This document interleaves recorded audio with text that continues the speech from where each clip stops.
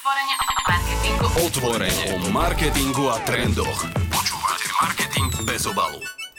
Ahojte, čaute, vítajte pri nových social media novinkách z Triadu. Tentokrát ich pre vás pripravil náš stratég Janči Papáč. Čau Janči. Čaute. A ja som pri mikrofóne Zuzka a spolu teda s Jančím vás prevedieme aprílovými social media novinkami. Myslím, že môžeme asi rovno prejsť teda na prvú novinku. Začneme Facebookom. Janči, prezrať nám, čo je nové na Facebooku za apríl. Ja ešte na úvod prezradím, že keď som dával dokopy tieto novinky, tak som na konci toho celého prišiel na to, že naozaj korona, ktorá je už v nejakých takých dozvukoch u nás, veľmi ovplyvnila všetko, čo sa vôbec v social médiách deje a Facebook nebol výnimkou. Tak začnem tou prvou a to, že korona nám priniesla 7. reaction, ktorá má na Slovensku popis Cítim s vami. Určite ste ju už videli, je to taká žltá gula, žltý emotikon, ktorý objíma srdce. To znamená, keď sa ľudia asi často sťažovali na niečo na Facebooku alebo jednoducho sa tam potrebovali trochu vyplakať, tak tento emotikon ľuďom chýbal a nejak tak si to asi vyhodnotili vo Facebooku.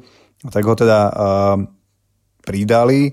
Pre mňa je potom otázne, že či zostane s nami, aj keď sa všetko vlastne vráti do normálu. Podľa mňa asi hej. No a spolu s touto novinkou na Messengeri pribudla aj séria nálepiek s podobnými motívmi. Čiže je tam srdce, alebo je tam objímajúce srdce, a to srdce je potom naprieč všetkými rôznymi ako keby emóciami v rámci tej série nálepiek, ktorých je myslím, že 16. Takže aj pre Messenger, aj pre Facebook takéto hlavné novinky, ktoré zaregistroval asi úplne každý aj mimo marketingu. Áno, prejdem rovno k druhej novinke. My vlastne aj teraz tento podcast nahrávame cez Zoom. A v podstate teraz prišiel Facebook s novinkou, ktorá chce konkurovať Zoomu. Volá sa to Messenger Rooms a povedz nám o tejto službe viac. Funguje to už? Ako to funguje? Čím to je lepšie ako Zoom? Lepšie je to v tom, že možno pre ľudí je prirodzenejšie byť v tom prostredí, ktoré poznajú, to znamená v Messengeri. Zároveň je to zadarmo, čo je ale podobné ako pri Zoome. Nie je nutné sa registrovať na Facebooku a umožňuje to chatovať naraz až s 50 ľuďmi, čo je celkom dosť. Problém samozrejme toho je, že aj keď to Facebook oznámil ako konkurenciu Zoomu, tak u nás to ešte nie je dostupné. Takže je pre mňa otázne, že kedy sa to sprístupní a či náhodou už nebude neskoro, či už náhodou sa nevrátime všetci do práce a vtedy to bude u nás dostupné, čo už je vlastne neskoro a že či náhodou tomu Facebooku alebo teda Messengeru neušiel vlak v tomto smere. Áno, zatiaľ to vyzerá tak, že u nás asi to ani už nebude potom také úplne nutné, kým to príde k nám. Ďalej vlastne okrem teda týchto Zoomov a všetkých týchto aplikácií na videohovory boli veľmi využívané aj live streamy posledné 2 mesiace a čo je nové v rámci týchto live streamov? Prišiel Facebook s nejakou novinkou, aby pomohol možno napríklad umelcom? Facebook zareagoval na to, že mnohí ľudia, ktorí si zarábali tým, že najmä v kultúrnej oblasti alebo aj v rámci nejakej edukácie mali platené podujatia pred ľuďmi, čiže tí ľudia si zarábali takým tým klasickým spôsobom, ale teraz nemôžu a musia vlastne púšťať iba online videá z domu. No a Facebook im chce pomôcť tým, že vytvoril tzv. Platený livestream. To znamená livestream, do ktorého sa ľudia dostanú iba po tom, čo si zaplatia vstupenku, ako keby išli normálne do kina alebo na nejaký webinár alebo na nejakú konferenciu. To má byť naozaj trochu pomocou pre týchto tvorcov. Podobne ako v predchádzajúcom Messenger Rooms, teda konkurencie pre Zoom, ale táto funkcia stále ešte nie je dostupná, čiže opäť je to len niečo, čo Facebook hlavne u nás avizuje, ale ešte to neuviedol do platnosti, nevieme to vlastne si pozrieť a tak zase nastáva otázka, že kým sa to sprístupní, či nebude už náhodou neskoro. Ďalšou novinkou, veľmi zaujímavou, je, že Facebook testuje integráciu vernostných programov. Týka sa to prepojenia Facebooku a e-shopov a nejakými teda vernostnými kontami, kde by si ľudia mohli zbierať body. My sme sa o tom už niečo o Facebooku a nakupovaní bavili skôr čas 2 mesiace dozadu. Čiže vidíme, že Facebook na tom máka ďalej. Vieš nám ešte k týmto vernostným programom povedať niečo zaujímavé? Ako to funguje, alebo kedy to bude dostupné u nás? Keďže to je funkcia, ktorá sa naozaj iba testuje, tak môžeme iba hádať, ako to celé bude vyzerať. Ale ja si to predstavujem niečo, ja využívam aplikáciu Stockart, kde mám nahádzané všetky tie vernostné karty, ktoré potom akože predkladám pri pokladni. A predstavujem si to tak, že toto všetko si integrujem do Facebooku. No a keď by som si náhodou chcel niečo kúpiť priamo z Facebooku a bude mať tú kartu vlastne prepojenú s nejakým takýmto kontom, to znamená, že nejaký e-shop bude vedieť, že som jeho zákazníkom, tak mi tam automaticky odpočíta nejakú zľavu. Zaujímavé ale pre mňa je, že Facebook hovorí o tom, že tam bude zohľadňovať aj tú aktivitu toho používateľa. Takže si to predstavujem nejak tak, že keď dostatočne budem lajkovať nejaký content alebo budem dostatočne tráviť čas so značkou na Facebooku, tak mi tam možno prihodí nejaké bonusy a ten produkt bude mať v konečnom dôsledku lacnejšie. Neviem, čo si o tom myslíš, ale možno nejak takto by to mohlo fungovať. Mohlo by to vlastne byť ako keby takým motivátorom k tomu, aby ľudia viac interagovali so svojimi obľúbenými značkami. Možno to bude pre značku výhodné, bude to výhodné vlastne aj pre fanúšikov, takže podľa mňa taká šikovná vec, mohlo by to fungovať veľmi dobre. No a máme tu ešte poslednú novinku z Facebooku a to je beta verzia VR platformy Horizon, o ktorej sa hovorí už môžeme povedať asi, že niekoľko rokov. No a novinkou je, že Facebook už posiela pozvánky vybraným userom. Takže skús nám o tom porozprávať, že čo to vlastne asi je, ako by to mohlo fungovať.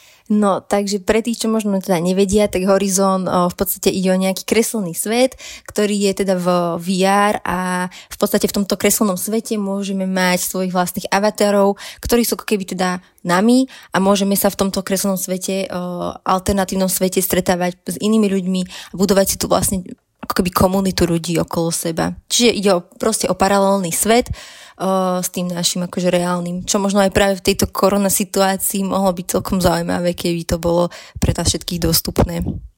Takže, neviem, zaujímavé.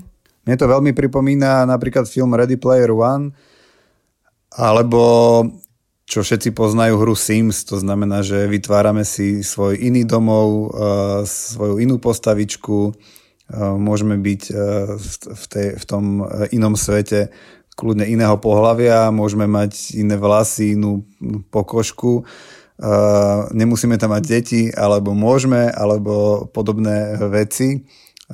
Takže veľmi zaujímavá vec. Som zvedavý, že kedy to konečne uvedie naplno, lebo môže to byť jedna z takých veľkých prelomových vecí, ktorým Facebook sa zmení ako taký vlastne. Ty by si do toho išiel? Spravil by si tam vlastného avatara? Ja som kedysi hrával Sims a strašne ma to bavilo, aj keď som často hral Sims tak, že som robil tým postavičkám zle, že som im ich zamuroval alebo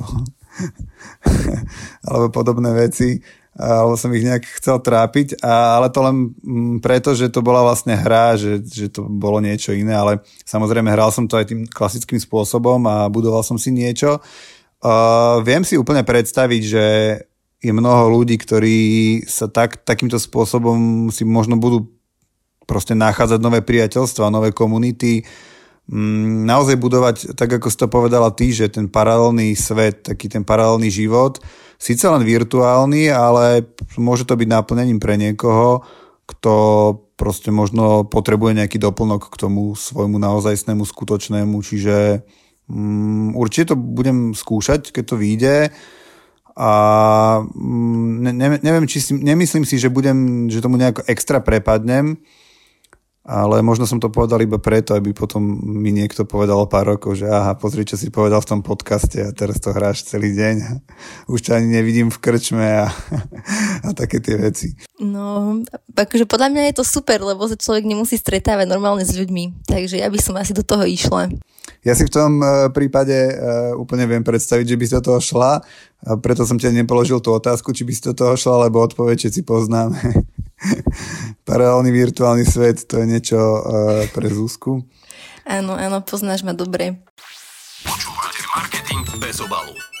Mal som taký, že geniálny mostík, že keď už ideme k paralelnému svetu, ktorý veľa ľudí žije, tak poďme k Instagramu, lebo to je tiež taký paralelný svet a nejaký iný svet pre mnohých ľudí. Čo sú tie novinky? Čo je tá prvá novinka? No tak prvou novinkou, ktorú už mám konečne aj ja, je nový sticker challenge, v ktorom vlastne prostredníctvom neho môžeme našich proste kamarátov vyzývať, aby sa zapojili do nejakej Instagramovej výzvy, môžeme ich takto nominovať. Takže im príde vlastne upozornenie, že sú nominovaní do nejakej výzvy. Neviem, akože zapojil si sa do nejakej výzvy? To som sa chcel spýtať aj teba, lebo ja som bol niekoľkokrát vyzvaný a sám neviem ani ako na to reagovať, lebo väčšinou tomu dám like, že som rád, že si na mňa ten človek spomenul. A týmto asi väčšinou skončilo, lebo nezapojil som sa ani do hudobnej, ani do filmovej, ani do žiadnej jogovo, neviem čo, telesnej aktivity, do žiadnych týchto challengeov. A navyše si myslím, že čím viac pôjdeme do práce, tak tým týchto challengeov a nudy doma a tak bude menej, čiže neviem si to úplne predstaviť, že by to takto fungovalo. A pre mňa je to naozaj že otravná vec. Asi nie je to ničím akože originálne. Myslím, že to zaujíma iba tých ľudí, ktorí niekoho vyzvali a toho, kto je vyzvaný, ktorému to ešte zabral strašne veľa času, aby niečo akože ukázal. Asi máš na to podobný názor. Áno, ja to ignorujem. A v podstate je to zase ďalšia vec, ktorá prišla trošku neskoro pre nás, akože myslím konkrétne pre Slovensko, keďže u nás už sa to trošku uvoľňuje, v zahraničí neviem, možno, že tam to ešte nájde využitie, ale my už, ako si povedal, pôjdeme do práce a už akože takéto zábavky asi pre nás nebudú podstatné. No ale ďalšia novinka, ďalší sticker, ktorý prišiel pre Instagram Stories, je o niečo zaujímavejší, aj keď u nás ešte stále nie dostupný, a ide o sticker, ktorý má pomôcť reštauráciám, aby si cez deň ľudia vlastne objednávali jedlo. Čiže nejakým spôsobom reštaurácia si do svojej storky dá sticker, dneska máme takéto menučko, objednávaj tu, a ľudia vlastne prostredníctvom neho si objednajú k sebe domov obed, jedlo. Zatiaľ to u nás teda nie je. Neviem, Jan, či vieš o tom niečo viac? Či sa to testuje, alebo ako? Myslím, že je to dostupné už v Česku, takže postupne to prichádza aj k nám. Pre mňa je to novinka z kategórie pre extra lenivých ľudí, pretože vlastne, keď máte svoju obľúbenú reštauráciu a máte ju na Instagrame a ona tam zverejňuje pravidelne menu, tak si ho jednoducho pozriete, zavoláte im alebo napíšete cez nejaký direct message a viete si to objednať. Ale toto je ešte ďalšia skrátka vlastne k tomu, aby ste vôbec nič nemuseli robiť, iba kliknúť na order a vlastne si odtiaľ objednať. Spolu s touto novinkou je tam ešte jedna, a to, že môžete si kúpiť nielen to priamo to jedlo, ale pomôcť v týchto ťažkých časoch reštauráciám a nejakým kaviarňam aj tým, že si kúpite gift card. To znamená, že si kúpite iba kupón na to, že neskôr u nich budete niečo konzumovať, a zase takou úplne skrátkou, čiže si to kúpite veľmi jednoducho, bez toho, aby ste museli hľadať nejaký kontaktný formulár a podmienky. Takže toto keby prišlo pred takými, že 2 mesiacmi, tak by to podľa mňa bolo super, ale napriek tomu si myslím, že ľudia, ktorí chceli pomôcť svojim obľúbeným prevádzkam, tak urobili, tam si treba nájsť proste spôsob a nehľadať asi výhovorky, že som to nespravil, pretože mi to ako keby nevyhodilo pomoc cez priamy button. Áno, súhlasím. Hlavne teraz, keď veľa tých podnikov malo presne, že cez direct message na Instagrame si objednal aj na týždeň dopredu, tak akože kto chce, tak dá sa. Ďalšou novinkou na Instagrame je nový spôsob zobrazovania overených profilov. Čiže overené profily budú mať ďalšiu keby výhodu, pretože pokiaľ ich niekto označí vo svojej storke, tak im rovno vyskočí prvá trojica fotiek z profilu. Čiže ako keby bude to taký sticker, že nebude to len meno, ale bude to celý sticker s profilom tej danej osoby a z preview teda prvých 3 fotiek z feedu. Ak to teda správne chápem, Janči, doplníš ma? Pri tejto novinke je dosť ťažké o tom hovoriť, lebo naozaj to ako keby človek potrebuje že vidieť, ako to vyzerá, ale keď si teraz predstavíte ten Instagram a to, ako označíte niekoho, je to iba ten názov vlastne, tak pod tým názvom sú tie 3 fotky. Asi, čo myslíš, že prečo vôbec tie 3 fotky zvolil ten Instagram ako takú vec, ktorá bude priradená tým overným profilom, že čo tým možno sleduje? No, zatiaľ teda pri tých overených profiloch je to asi preto, lebo je to nejaká výhoda, že keď niekto má ten profil vybudovaný a maká na ňom a má ho už overený, tak mu dávajú takúto proste výhodu. Na druhej strane ešte to super aj pre tých ostatných ľudí, ktorí vidia tamto meno a nemusia už vlastne klikať na ten profil úplne, že aby zistili, že možno čomu sa venuje, alebo ako vyzerá ten jeho feed. Ako keby už ich nabáda hneď ten sticker, alebo táto označenie s tým preview k tomu, že toto je content pre teba, alebo toto nie je content pre teba, že hneď to vidíš proste naprv bez toho, aby si niekde klikal, že kto to je, čo robí.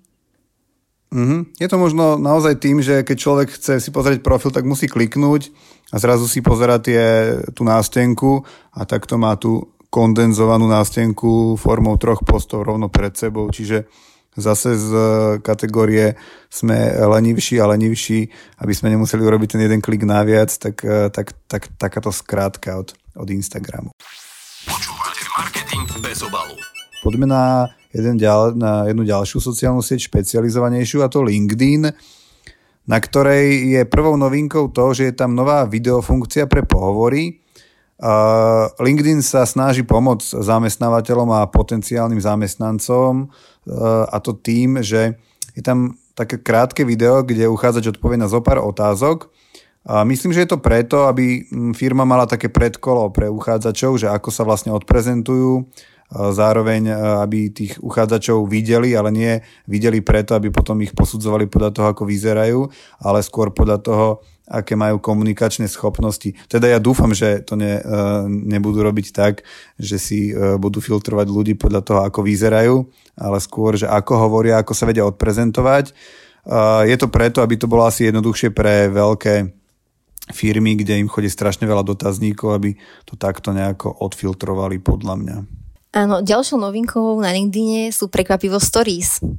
Takže už aj LinkedIn si ide svoje storky, do života ich uviedol v Brazílii konkrétne, čiže zatiaľ na ne čakáme u nás na Slovensku. No a funguje to vlastne úplne rovnako ako storky na Instagrame, čiže po 24 hodinách miznú a možno ide skôr o také ukázanie toho aj za kulisia života, možno niečo aj z osobného života, alebo možno práve z toho pracovného, kde sa akurát ten človek nachádza. Takže aby viacej možno ukázal zo seba, lebo nie vždy to je asi možné len cez nejaký ten profil, kde má hlavne tie pracovné akože skúsenosti, ale tá vizuálnou formou niekedy dokáže zaujať možno o niečo viac. Ja poznám veľa ľudí, ktorí fungujú na LinkedIne takým spôsobom, že sú tam že celý deň a vlastne celý deň nemajú ani Facebook, ani nejaký Instagram zapnutý. A viem si predstaviť, ako ich svrbia prsty, že potrebujú tie storky a potrebujú trošku ísť, ako keby vidieť nielen také tie suché posty, ktoré človek, nemusí byť vždy suché, ale proste človek si ich dlho pripravuje, potom tam pridá nejaký odkaz a tak ďalej, že niečo sa podarilo v práci. Ale ten taký bežný život, to, čo nám vlastne priniesli storky, takéto bežné fungovanie, čo človek robí, ja neviem, ako rozlial kávu, alebo aký je prázdny office a všetky také tie milé veci z pracovného prostredia, tak to naozaj chýbalo. Čiže na rozdiel od mnohých iných platformiem si myslím, že tuto ešte má celkom zmysel naozaj pre takých ľudí, ktorí na LinkedIne fungujú často a nemali doteraz možnosť sa trošku tak odľahčenejšie ako keby prezentovať. Ja si to viem možno predstaviť aj pre firemné profily. Že práve z druhej strany, že aj tá firma sa vie takto ako keby odprezentovať takéto svoje zákulisie prostredníctvom tých stories, ak by to bolo možné. Počúvate marketing bez obalu. No, poďme na Viber. Viber tu nemáme asi veľmi často a v tých social media novinkách. A teraz sa tu dostal preto, že pridal funkciu miznúcich správ. Tie boli dostupné pre tajné chaty aj predtým, ale teraz je tá funkcia dostupná aj pre klasické. Čiže pri posielaní správy si vlastne dole kliknete na timer, kde si vyberiete čas, po akom správa zmizne a potom ju pošlete. Čo je praktické, keď posielate nejaké info o kreditke, o nejakom koncovom trojčísli, nechcete, aby to tam dlho zostalo, alebo keď posielate nejaké heslo, alebo keď posielate hocičo, čo chcete naozaj, aby zmizlo čo najskôr potom, ako si to človek pozrie. Každý máme svoje veci, ktoré chceme, aby čo najskôr zmizli. No a ešte jedna novinka z Viberu, a to, že Viber nedávno dosiahol 1 miliardu userov. To je dosť veľké číslo už. To by som akože vôbec nečakala. To je brutálne číslo, najmä preto, že keď si uvedomíme, že to nie je ten veľký hráč, že WhatsApp a Instagram aj Facebook, to je všetko Facebook, alebo potom je veľký Google, ktorý je veľkým hráčom, ale Viber vlastne nevlastní ani jedna táto spoločnosť. Viber vlastní, pokiaľ viem, tak Rakuten, čo je vlastne japonský e-shop, japonská veľká firma. A Viber je naozaj najmä v Ázii veľmi silným. Keďže v Ázii žije najviac ľudí, tak je logické, že tá 1 miliarda userov sa vie dosiahnuť, ak ste silní v Ázii.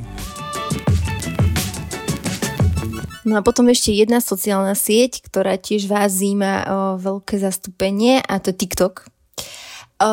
TikTok má novinku, tiež sticker, ide presne o donation sticker, čiže podobne ako na Instagrame, pomocou neho môžete ľuďom, niekomu, nejakej organizácii poslať peniaze. Čiže aj v tejto dobe je to asi dosť dôležité a neviem, či táto cieľovka až tak úplne to robí, alebo bude robiť, ale je to asi pekné, že to vlastne s tým ten TikTok vôbec prišiel. Ja to beriem naozaj ako takú CSR aktivitu, že všetci pozerajú na konkurenciu ako pomáha, alebo snaží sa pomáhať, alebo vysiela signály, že chce pomáhať a asi mal potrebu aj TikTok niečo také spraviť. Neviem si predstaviť, koľko peňazí cez to pretečie, ale určite nejaká reálna pomoc sa aj tam spraví. Čiže vždy je fajn, keď sa sociálne siete takýmto spôsobom snažia pomáhať. Áno, a aktuálne je to vlastne dostupné len pre 8 medzinárodných organizácií, ktorým sa tam dá poslať vlastne peniaze.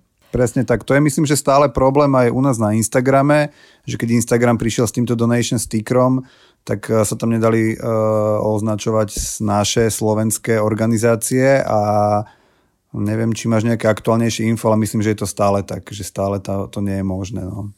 Čo má nový WhatsApp?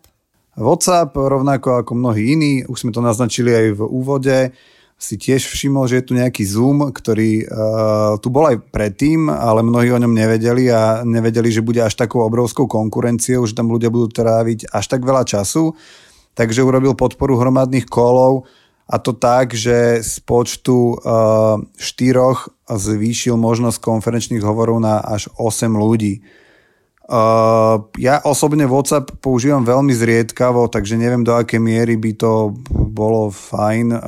Asi to bude pekná vec iba pre firmy, ktoré to používajú vo veľkom a všetci ich zamestnanci a zároveň, ktoré nie sú veľké, lebo aj ten počet 8 ľudí nie je naozaj veľký, že už len keď si predstavím našu raňajšiu a poobednú poradu, tak je to proste veľmi malý počet ľudí, aby som nad tým vôbec uvažoval, aj keby som ten WhatsApp mal. Možno je to skôr pre rodiny, pre ľudí, ktorí sa akože nemôžu vidieť, nemôžu byť spolu, tak možno z tých 8 ľudí je taký asi počet, že 2 domácností možno, ktoré sa takto vedia nejako napojiť, alebo... Asi áno, asi tam skôr vidím ten prínos. No a tiež tu máme ešte jednu štatistiku z WhatsAppu, keďže sme mali niečo aj pri Vibri, tak taká zaujímavosť je, že v marci 2020 ľudia strávili 15 miliard minút denne telefonovaním alebo teda používaním tejto apky. Čiže rovnako ako Viber to číslo 1 miliarda userov, tak aj toto číslo 15 miliard minút denne je proste že obrovské a enormné a hovorí o tom, že nie len nejaký Facebook, Instagram, prípadne YouTube je tu a ľudia tam trávia veľa času, ale aj tieto ako keby komunikátori v druhom slede majú obrovské čísla, obrovský zásah. Asi nie úplne na našich trhoch, ale v nejakých iných krajinách. No dobre, tak to je z minulého mesiaca všetko k social media novinkám, ktoré sme pre vás našli. Janči, ja ti ďakujem a majte sa. Počujeme sa zase niekedy na budúce. Ďakujem aj ja, vidíme sa takto o mesiac. Čaute.